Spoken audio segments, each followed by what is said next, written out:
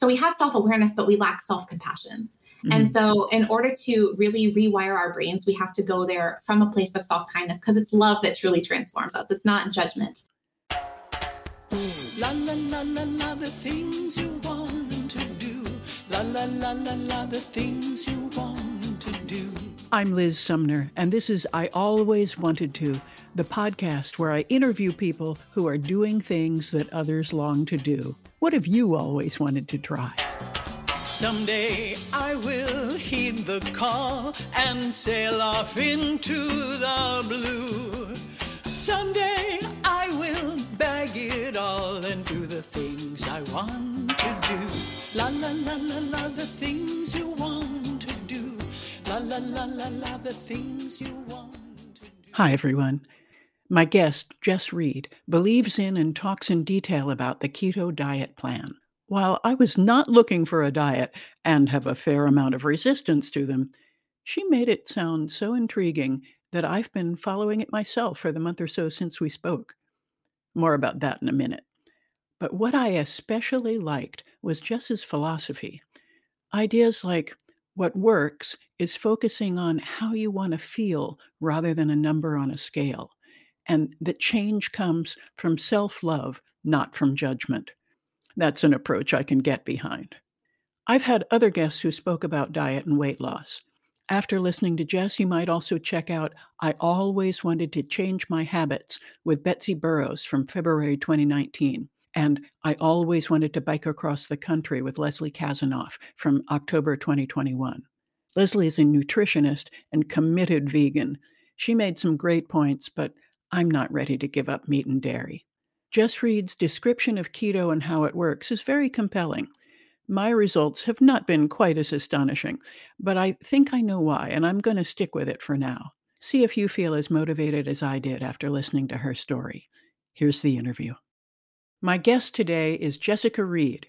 Jess is an ICF-certified coach who is passionate about helping women heal their relationship with food, weight, and body image. Welcome, Jess. Thank you so much, Liz. I'm happy to be here. So it's a new year, and many of us have resolved to do something about our weight. How do you recommend that we phrase a goal in a way that will help us be successful? Yes, this is such a great question, because language is really everything when it comes to getting our brains to do what we want to do, right? We could, I have a 5-year-old daughter, and when you're talking to kids, it can make such a difference in the way that you say something to them. And of course, adults are the same way. And we never really grow out of that. But imagine if I said to my daughter, we can't go to the park until you put your shoes on. Versus as soon as you put your shoes on, we can go to the park. It's such a small little tweak, but the way that our brains hear it and respond is completely different, right? And so I loved how your first question was actually, how can we phrase a goal to help ourselves actually do what we want to do? So Liz, do you have a weight loss goal for this new year? I definitely have a relationship with my weight that could use some improvement, but calling it numbers and saying, I need to lose X number of pounds doesn't usually work for me. Okay, sounds good. So I have about 5 questions that I would walk somebody through. So would you be willing to play guinea pig for us and answer some of these questions? You don't have to tell me how many pounds you want to lose. That's not involved in this at all. Okay. So usually we think we want a certain result. In other words, we want to see a certain number on the scale, right? And we think, once I see that number on the scale, great, I will have reached my goal. All shall be well. I'll move on to my next goal, so on and so forth. But really, we don't actually want that result. We want how we believe we're going to feel when we get that result. And so I actually, when it comes to phrasing goals, the first thing that I like to start with people is feelings, because we need to actually explore how you want to feel in order to figure out what we're going to do to get you to that feeling. Right. So backing it up even another step, sometimes people have a really difficult time knowing what they want to feel. It's very ethereal. And so an easier question to start with is, how do I not want to feel? So for our listeners today, let's start there. How do I not want to feel? And so Liz, for you, when you're thinking about your health goals for the upcoming year, how do you not want to feel? How are you sick and tired of feeling? Anxious. Okay. Anxious. shameful, failure, Yeah. So anxious, ashamed, Yeah. and feeling like a failure. Yeah. Okay. Awesome. And so that's how you don't want to feel. Great. Feeling like a failure is actually not quite an emotion. I wonder if we could get a little bit more specific. So for our listeners as well, sometimes Googling a list of emotions can be really helpful. But anxious is a great one. So you can feel anxious, you can feel ashamed, feeling like a failure. I wonder if we could say you feel afraid. No, that's not. Let me see if I can get it. I just read a great article about disgust. So it's a little bit of you've said this before. You keep coming around to this. You stupid fool. So it's not fear. It's judgment. Judgment. Yeah. Okay. So you don't want to feel judgmental anymore. Yeah. These are great. Really, really great. And thank you so much for being the vulnerable guinea pig, because I'm sure that your listeners are going to be like, yes, I that's what she said. I feel that. Yeah. Okay. So now that you know how you don't want to feel, how do you want to feel? And hint for our listeners, usually this is like the opposite of how you just said you don't want to feel. So how do you want to feel regarding your health in this upcoming year? Relaxed. I want it to be sort of matter of fact. It's just a natural, easy response to the way I'm living my life. Yeah. Okay. So you want to feel relaxed. You want to feel ease. You want to feel natural. Okay. Anything else? Successful. Comfortable in my clothing. Yeah. Successful, comfortable, confidence, esteem. Yes. Confident is better. I like that. Confident. Okay. Awesome. So we've gotten a good handle on how you don't want to feel. We've gotten a good handle on how you do want to feel. And so now as we're thinking about approaching how you do want to feel and avoiding how you don't want to feel, what do you want to release from your life? And we'll stop here because, we're probably going to be getting into very personal territory. Unless you want to chime in, feel free. But for our listeners, the next question that I would encourage you to explore in your journal, with a trusted friend, if you have a coach, what do you want to release from your life? People, places. So think about nouns, people, places, things, or ideas. So relationships, possessions, responsibilities, beliefs, habits. These are things that maybe we need to release from our life in order to stop feeling the way that we don't want to feel, and in order to start feeling the way that we do want to feel. Is there anything that you do want to chime in here? No, I think that at this point, I'd love to turn the focus back to you, and because I like the direction that this is going, and tell me more. Yeah, awesome. So people might be thinking, okay, in regards to my health goals, like I want to feel at ease. I want to feel relaxed. I want to feel natural. I want to feel authentic, successful, comfortable, confident. These are things that you've mentioned. And I bet a lot of people are really resonating with this, right? Because oftentimes the thing that we believe we need to do in order to find success and reach our weight loss goal can actually feel like the opposite of a lot of these things. Yeah. Like it could feel like the opposite of relaxed. It could feel like stressful. It could feel the opposite of ease. It could feel like, man, I am pushing myself every single day. I am white knuckling this. This is hard. It's not easy. It's actually really hard to do this. It doesn't really align with the other values in my life, but this is what so-and-so expert told me that I need to do in order for this to work. And this is why so many people stop doing what it is that they believe that they want to do, because at a certain point, the strategies that they believe that they need to employ to get to the goal that they believe they want to have are actual opposites. Like the whole journey to getting to this place of, okay, now I weigh what I want to weigh and I feel self-approval, or I think I will. I feel self-approval, or I finally feel confident, or I finally feel some form of self-love for myself.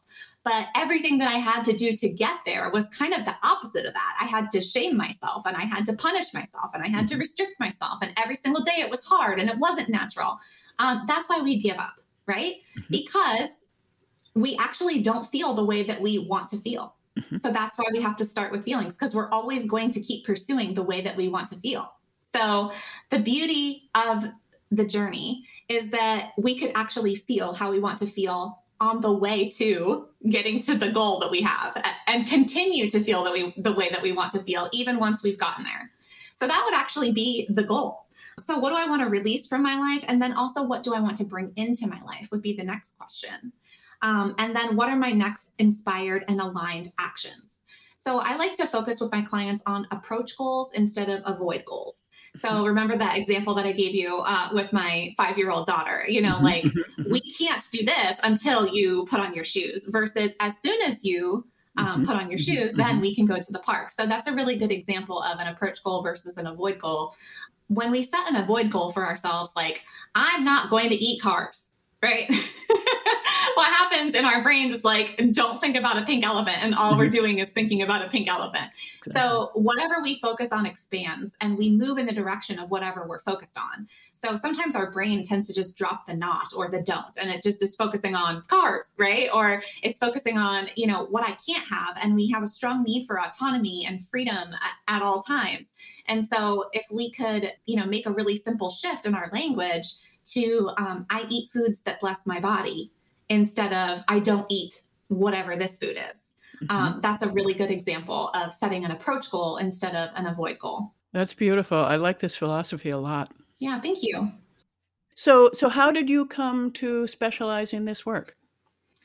So it was definitely my own personal journey, struggling with my weight for my entire life. I actually have a twin sister, and we are fraternal twins. We're not identical. So we look like sisters. Mm-hmm. But of course, everybody compared us throughout our entire childhood. My mom even dressed us the same way, even though we were fraternal twins and everything. Growing up in the 1980s, it was right in the middle of, the low fat craze and everything. Mm-hmm. So I grew up at a time when, for some reason, it was acceptable for people to walk up to you and say, oh, look, there's the tall, skinny one, and there's the short, fat one. Like, they don't look anything alike. And so this was a massive childhood wound for me. I struggled with my weight and my body image for my entire life. I remember, family members just commenting on my weight as a child, like pinching my cheeks, look at your cute little chubby cheeks, or patting me and saying, oh, nice and fat, which was like supposed to be some type of a compliment in my Portuguese heritage, or at least that's what my parents would try to tell me. But for me, it was just so deeply hurtful and scarring. And I thought for sure there's something wrong with me. My mom was always on a diet as well when I was growing up. And so my mom would try to talk to me about my weight in a well-meaning way. I think she didn't want me to face the same kind of lifelong struggle that she did. So she tried to intervene very early and put me on a diet at like 8 years old. So of course it was eat low fat, right? Because that's what was going on in the 1980s. So I'll never forget, actually, we had a babysitter come over to the house when I was about 8 years old. And my mom had a whiteboard on the front of the refrigerator, and it was snacks that we were allowed to eat when the babysitter was there. And on one side it said Jessica's snacks, and on the other side it said Julie's snacks. And they were two completely different things. Like Julie could have ice cream, Jess had to have the low-fat frozen yogurt. Julie could have potato chips, but Jess had to have the fat-free pretzels. And this was the type of like scarring that I grew up with. So I share all this to say, our childhood wounds can run deep, right? And what it does is it affects the lens through which we see ourselves and see the world for the rest of our lives, unless we actually take steps to consciously change our beliefs. So these were the subconscious beliefs that I grew up with. And even though I truly did struggle with my weight a little bit as a child, like even a doctor would say, okay, we should probably keep an eye on this. By the time I hit puberty, I started, engaging in some unhealthy tactics to try to lose weight. I was definitely restricting calories.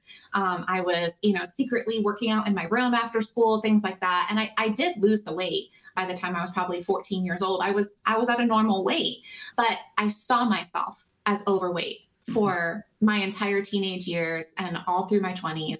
No matter what I did, I felt like it was like total body dysmorphia. I looked around and I thought, everybody is smaller than me, everybody is skinny and I'm not, and so on and so forth.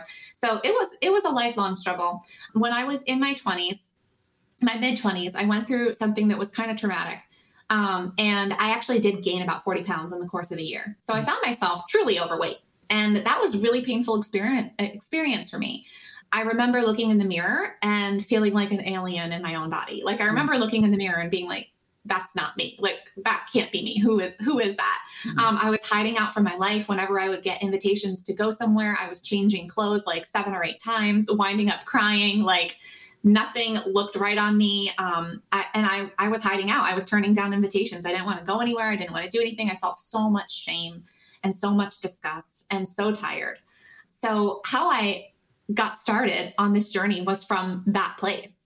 I started eating Atkins on November 8th, 2013, 3 weeks before Thanksgiving. So you can tell I did not think that it was going to be long-term, right? I just wanted to lose 10 pounds as quickly as possible. And the reason why I chose Atkins was because when I was in, high school, I saw my mom eating Atkins as a way to lose 5 pounds in a week. And then she would go back to eating pizza on the weekend. She would like reward herself for losing 5 pounds during the week. Like, let's go out for pizza. And so Atkins, I knew nothing about it except for the fact that you could lose weight quickly. And that's all I really cared about at the time. I did not care whether it was healthy. And in fact, I kind of believed that it was unhealthy actually at the time, but I was like, whatever, it's short term. I just want to lose 10 pounds before Thanksgiving and move on with my life. Well, I sure enough did lose those 10 pounds within 2 weeks. But what I did not expect was how incredible I felt. I definitely went through a little bit of a transition that now I understand is called the keto flu commonly. But as your body is transitioning fuel sources, you can feel a little tired, lethargic, a little bit sick. And I did feel that. But after about the 5th day, it was just like the lights turned on. I had so much energy. I had so much mental clarity. My appetite was suppressed.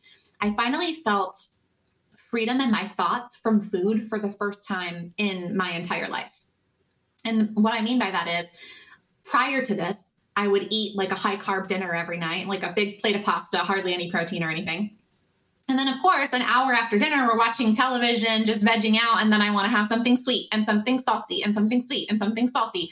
And I would repeat this until I was so bloated and distended and full of self-disgust. And I would go to bed and vow to be different the next day, and then probably starve myself the whole day and repeat this process day after day after day after day.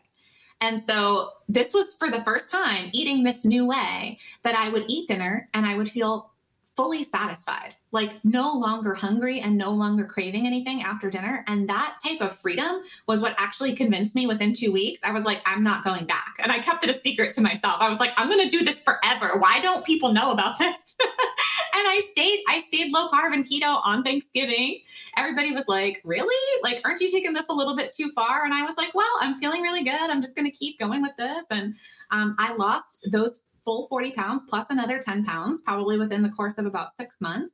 But even once I reached my weight loss goal, I knew that I wanted to continue this way of eating forever because of the freedom that it gave me and feeling physically so much better in my body. My skin cleared up, my digestion cleared up.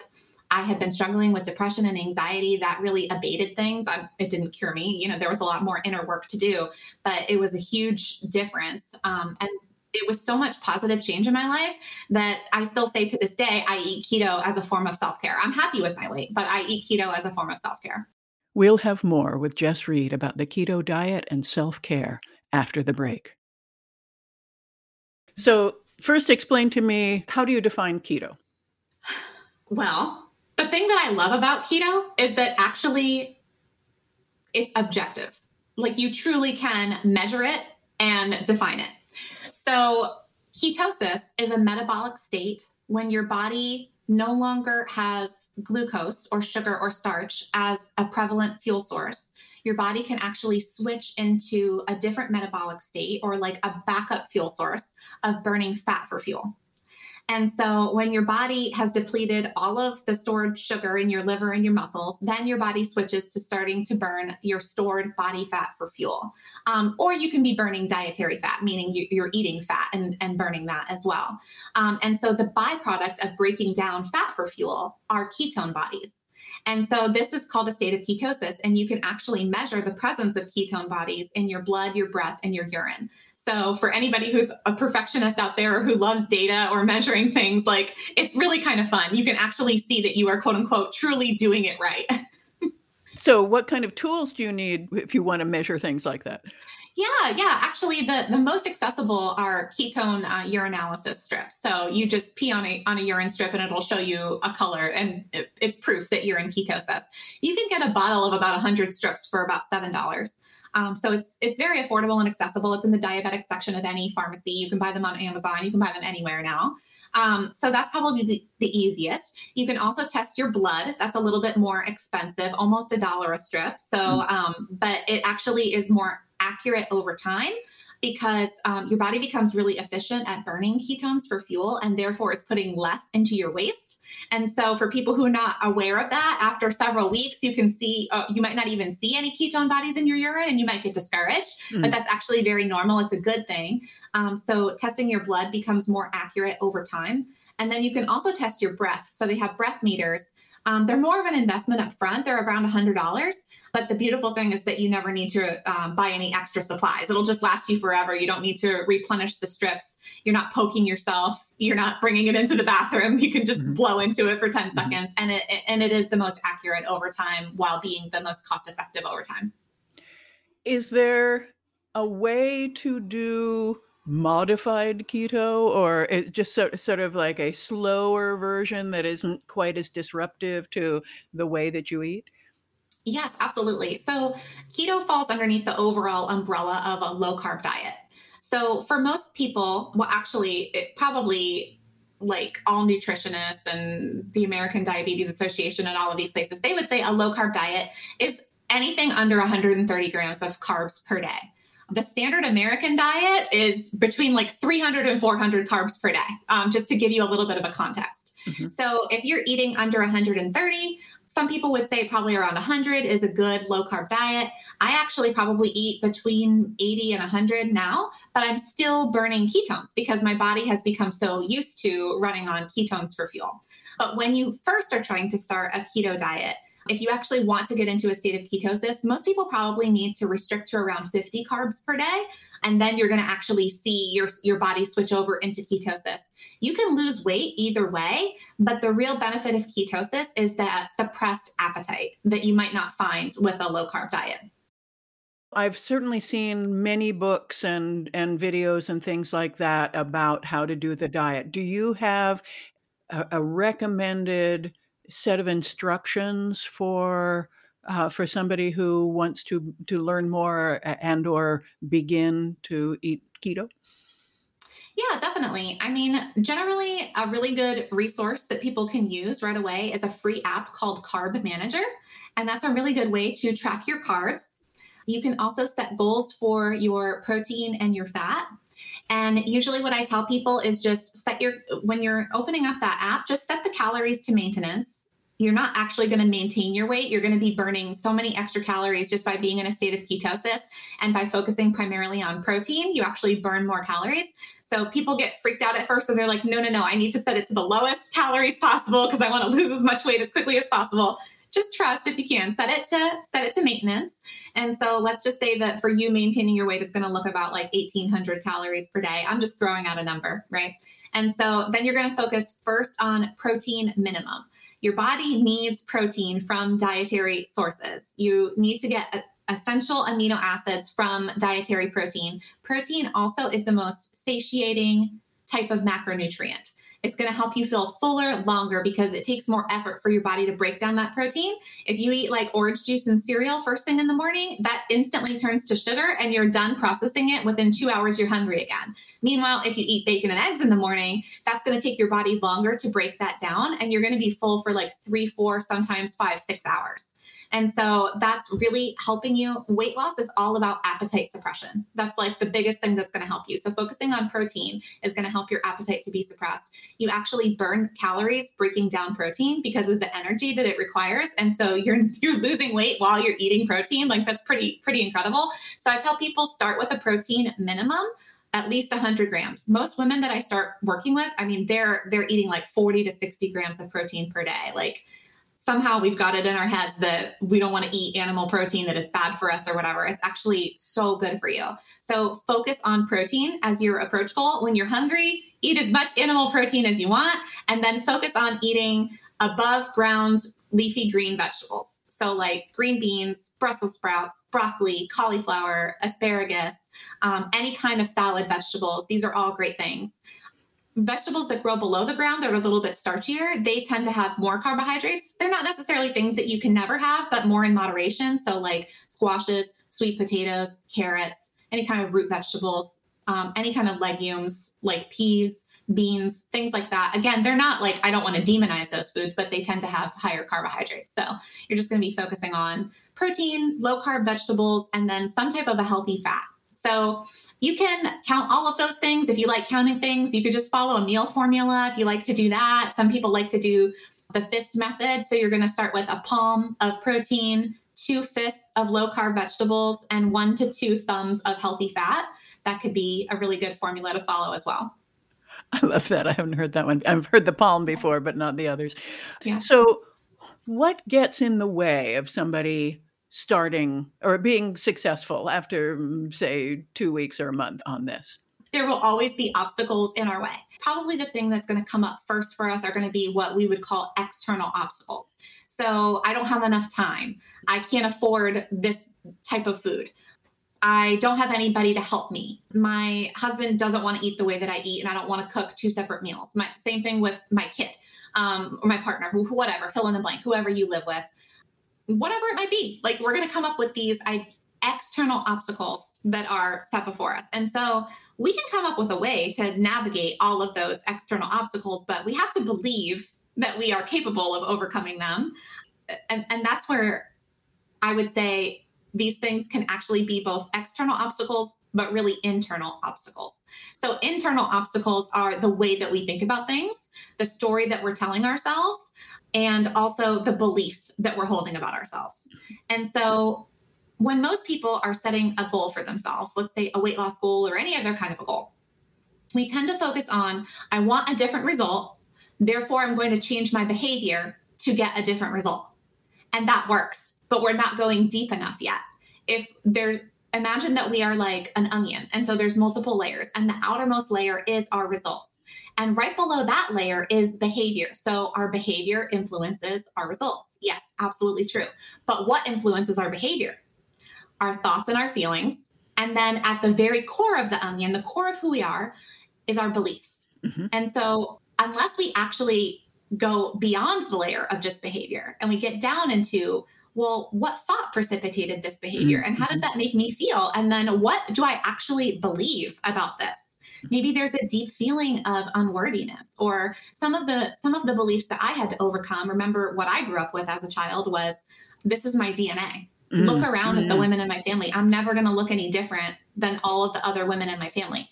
Or I was always told that I had a slow metabolism. I didn't know what the heck that meant when I was 8 years old. And so my belief was, my body is broken. My body is fighting me. No matter what I'll do, I'll never be able to look the way that I want to look. And so some of these were like deep-seated beliefs that I actually had to get down to that and overcome those things in order to reach my goals. They were internal obstacles. And this is why people self-sabotage. We hear that word a lot, right? But it's like, I know what to do. I don't know why I'm not doing it. Well, it's because if you break out of the belief that you have, that can feel very unsafe. That can feel, it really just throws off everything. But if we go there consciously and from a place of love, then we can actually not only have self-awareness. A lot of us have self-awareness. They're like, oh yeah, I know exactly where this comes from. I also recall that childhood painful memory. I'm very aware of all of my crap and where it came from. It came from my dad's voice. It came from my mom's voice. It came from my big sister, whatever it might be. So we have self-awareness, but we lack self-compassion. And so in order to really rewire our brains, we have to go there from a place of self-kindness, because it's love that truly transforms us. It's not judgment. I really appreciate the explanation that you're giving. It makes it sound doable and reasonable, and I understand how to approach it, and very well might even try. Tell me about how you work with clients. So you have given us lots of good advice about how one might do it on their own. But if they wanted extra support, how do you work with clients? Yeah, thank you for that question. So there's 2 ways to work with me right now. I take clients one-on-one, and I do have availability open. So if you're interested in that, you can learn more at my website, theketofit.com.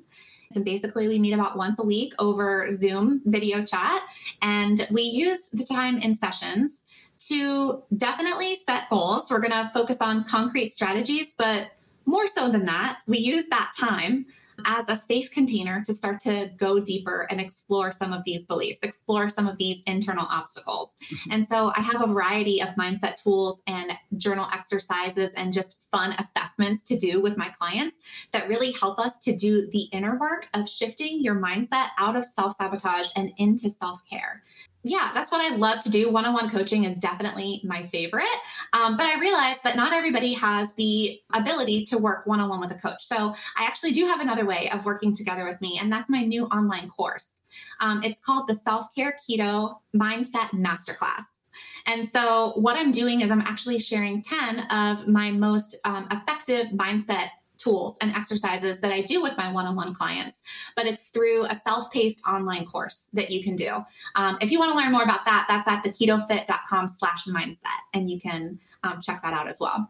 I will put links to your website and to that and to the Carb Manager app in the show notes. What kind of time frame should a person expect if they're not like really gung-ho, got to lose this in an X number of weeks? What's a reasonable amount of time to see dramatic results? Wow. I would say that the majority of my clients find what they find to be a dramatic difference within the first week of eating keto. Yes.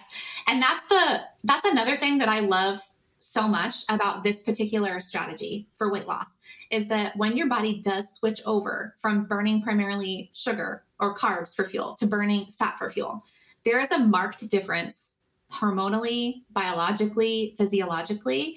And from an evolutionary perspective, there's a really good reason for that. And that's because think about our ancestors, right? When there was a deprivation of food availability or a famine, right?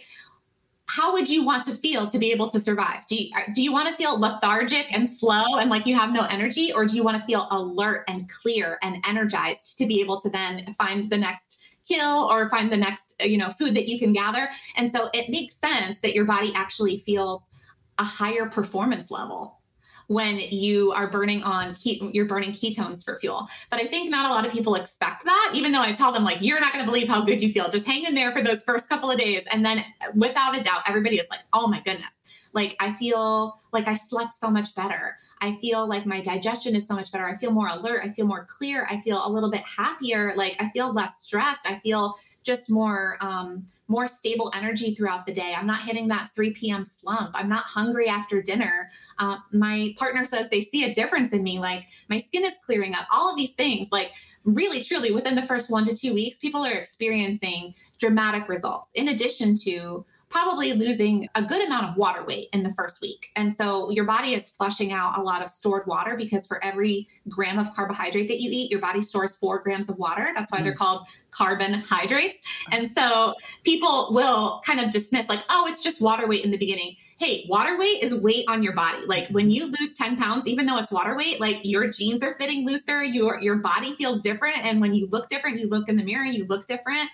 So that's a huge difference, and a huge pro of that initial first couple of weeks in ketosis is you will feel a dramatic difference within the first 1 to 2 weeks. And also the physical cravings really dissipate within the first 1 to 2 weeks. The psychological cravings take a little bit longer. What I mean by that is, you see a commercial for, whatever fast food thing comes up, or like cookies or something, and you're like, ooh, that looks good. And so it takes a little bit of time for that to wear off. I'd say for most people between like 4 and 6 weeks, the psychological cravings dissipate. You're able to like watch your partner eat a bag of tortilla chips, and you're like not fazed by it. And you're like, what kind of strange magic is this? Because in the beginning, you're like, what can I eat instead of tortilla chips? I need something crunchy or whatever. And like, you're giving yourself those little substitutes and those little crutches. But yeah, the psychological cravings dissipate within probably 4 to 6 weeks. That feels incredible. And then the mindset shifts is an interesting thing to try to quantify, right? Like, it's difficult to do because some people have an epiphany in a moment. Some people wrestle with things for a couple of months, and neither one is better or worse. It just is what it is. But I will say that my initial coaching commitment is 5 weeks for new clients. And everybody feels a big difference in their mindset, even within those first 5 weeks. It feels incredible. Most of them extend coaching with me because of that. And we continue to work in more of a long-term container to keep working through those mindset shifts and holding you accountable to the concrete strategies that are actually working for you. Well, that is good news that you can get a big win so quickly. That is very motivating. Momentum is powerful. Yeah, it really is. This has been wonderful. What would you like to say in conclusion? I think it's just so important to remember that you're never too old. It's never too late. No matter how many times you think you have failed in the past, what if none of it was failure? What if it was just learning what didn't work? What if it was just a good gas, babe? But, on to the next thing. As long as you believe that you have the power to actually change your life, that's all that's required to truly do it. There's a million different strategies out there that you could try and experiment with until you get to your goal. But the real obstacle is just believing that you truly do have the power to influence your own life. You have the ability to act. You have the ability to influence things. And if you don't like something, change it. If you can't change it, you can change the way you think about it. So we always have control over something. Keeping in the front of your mind, how do I want to feel versus how do I feel right now?